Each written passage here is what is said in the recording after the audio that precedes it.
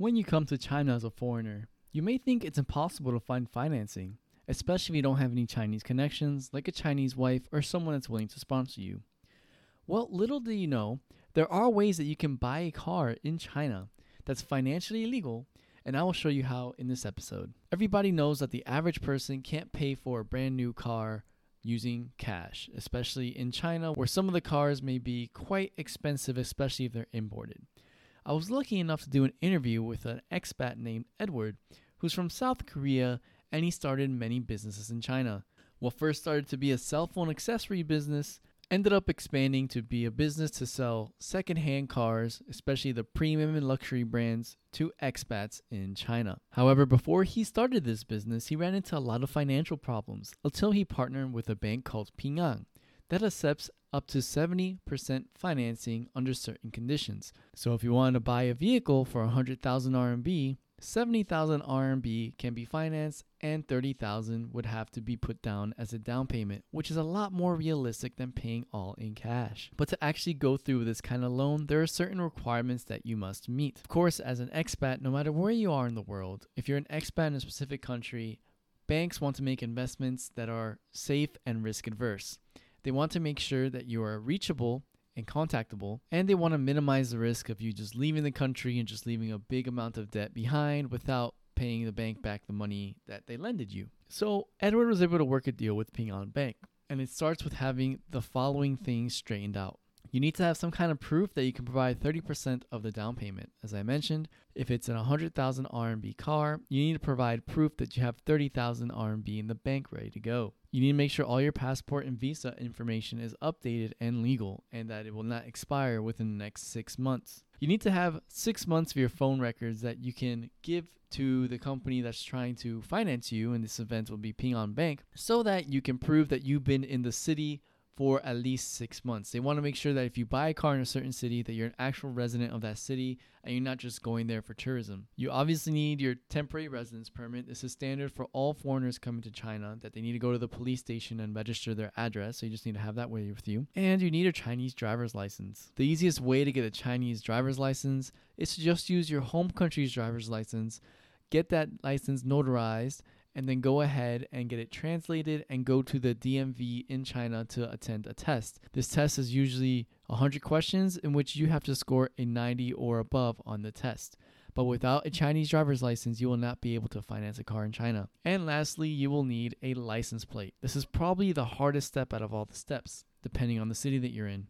In my city, in Guangzhou, which is a tier 1 city, there's 2 different methods of getting a license plate. One is using the lottery method that can typically be done online if you just register your name, your location, and provide your passport information. And the concept is that every month there is a set of license plates that are issued at the end of the month, and if you're within that lucky draw, you can get one of those license plates. Otherwise, you have to wait until the following month. I've had people get license plates within 1 month, and I've had people wait until 2 years after the fact to get their license plate. Now, if you don't want to take the risk of going through a lottery, then you can go ahead and apply for a license plate by paying a hefty amount of cash. In Guangzhou, you can expect to pay between 20,000 to 40,000 RMB depending on the season and how many cars are on the road. Obviously, if there are more license plates and cars registered on the road, the cost will be more so that you don't have to wait and you can get a license plate issued immediately. Luckily, Edward's business in Guangzhou is very flexible and they're willing to loan you a license plate in the time frame that you're getting your personal license plate. One more step I forgot is that you need to have some kind of a legal business entity that your name is under.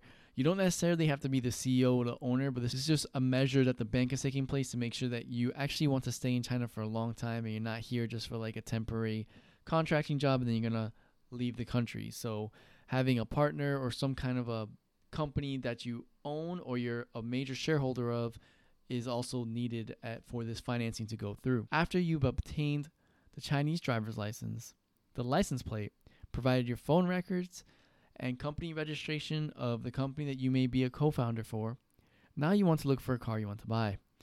There are plenty of secondhand car markets in China. You can simply use Google Translate and look for secondhand car markets and then search them in Baidu or whatever map applications you use when you're in China. Look for a car in your budget.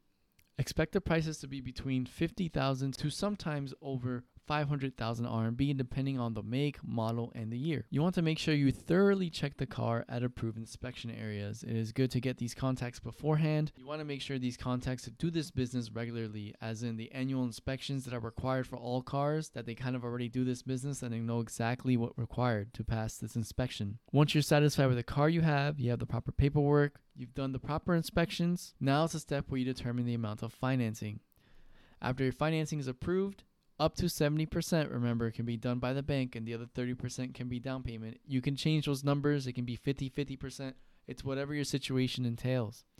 You can pay the down payment and start driving. Some lessons learned that Edward shared with me during the interview for buying a new or used car in China as a foreigner using financing. In the southern and mid parts of China, especially during the summer, there are a lot of flooding going on, and you want to make sure that your car is not flooded.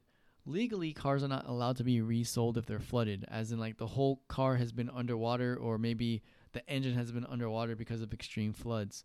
So that, again, going back to the point, to make sure you thoroughly check the vehicle before you go ahead and purchase it. The cheaper your budget is, the more likely that you're going to face more problems in the future with the car, especially if it's over 5 years old and the maintenance history is not so clear in the vehicle. When you do finally get the vehicle and you have the license plate and the driver's license, be sure to follow the rules of the city you're driving in. I almost got burned with a fine in Shenzhen. I actually have a Guangzhou license plate. And just because you have a license plate in one city does not mean you can drive in another city. To give you an example, in Beijing, depending on what number your license plate ends in, determines what day of the week you can drive on. Now, that's if you actually have a Beijing license in Beijing. In my case, I was driving to Shenzhen for a business trip using a Guangzhou license plate. Unless you register beforehand, which I didn't know of, you can get fined for driving during rush hour, as in between 7 to 9 a.m. or 5 to 7:30 p.m. And that kind of like ruined my plans, because I was communicating with my colleagues, hey, I'm driving back home, and we finished our meeting at 5 p.m. Well, lo and behold, I couldn't drive because of my license plate was from Guangzhou. So there's just a lesson learned from my end that I hope you don't run into in the future. I just found this information quite valuable when I ran into Edward on WeChat and did the interview, because now there's a way for foreigners to finance their vehicles instead of buying all the vehicles full in cash, which is not so realistic. If you have any questions about this process, or if you're interested in buying a vehicle yourself in China, whether it's new or used, feel free to contact me on my social media at Expat Survival. You can find me on YouTube, Twitter, Instagram, and Facebook. I hope you learned something from this episode. Keep surviving, and I'll catch you in the next one.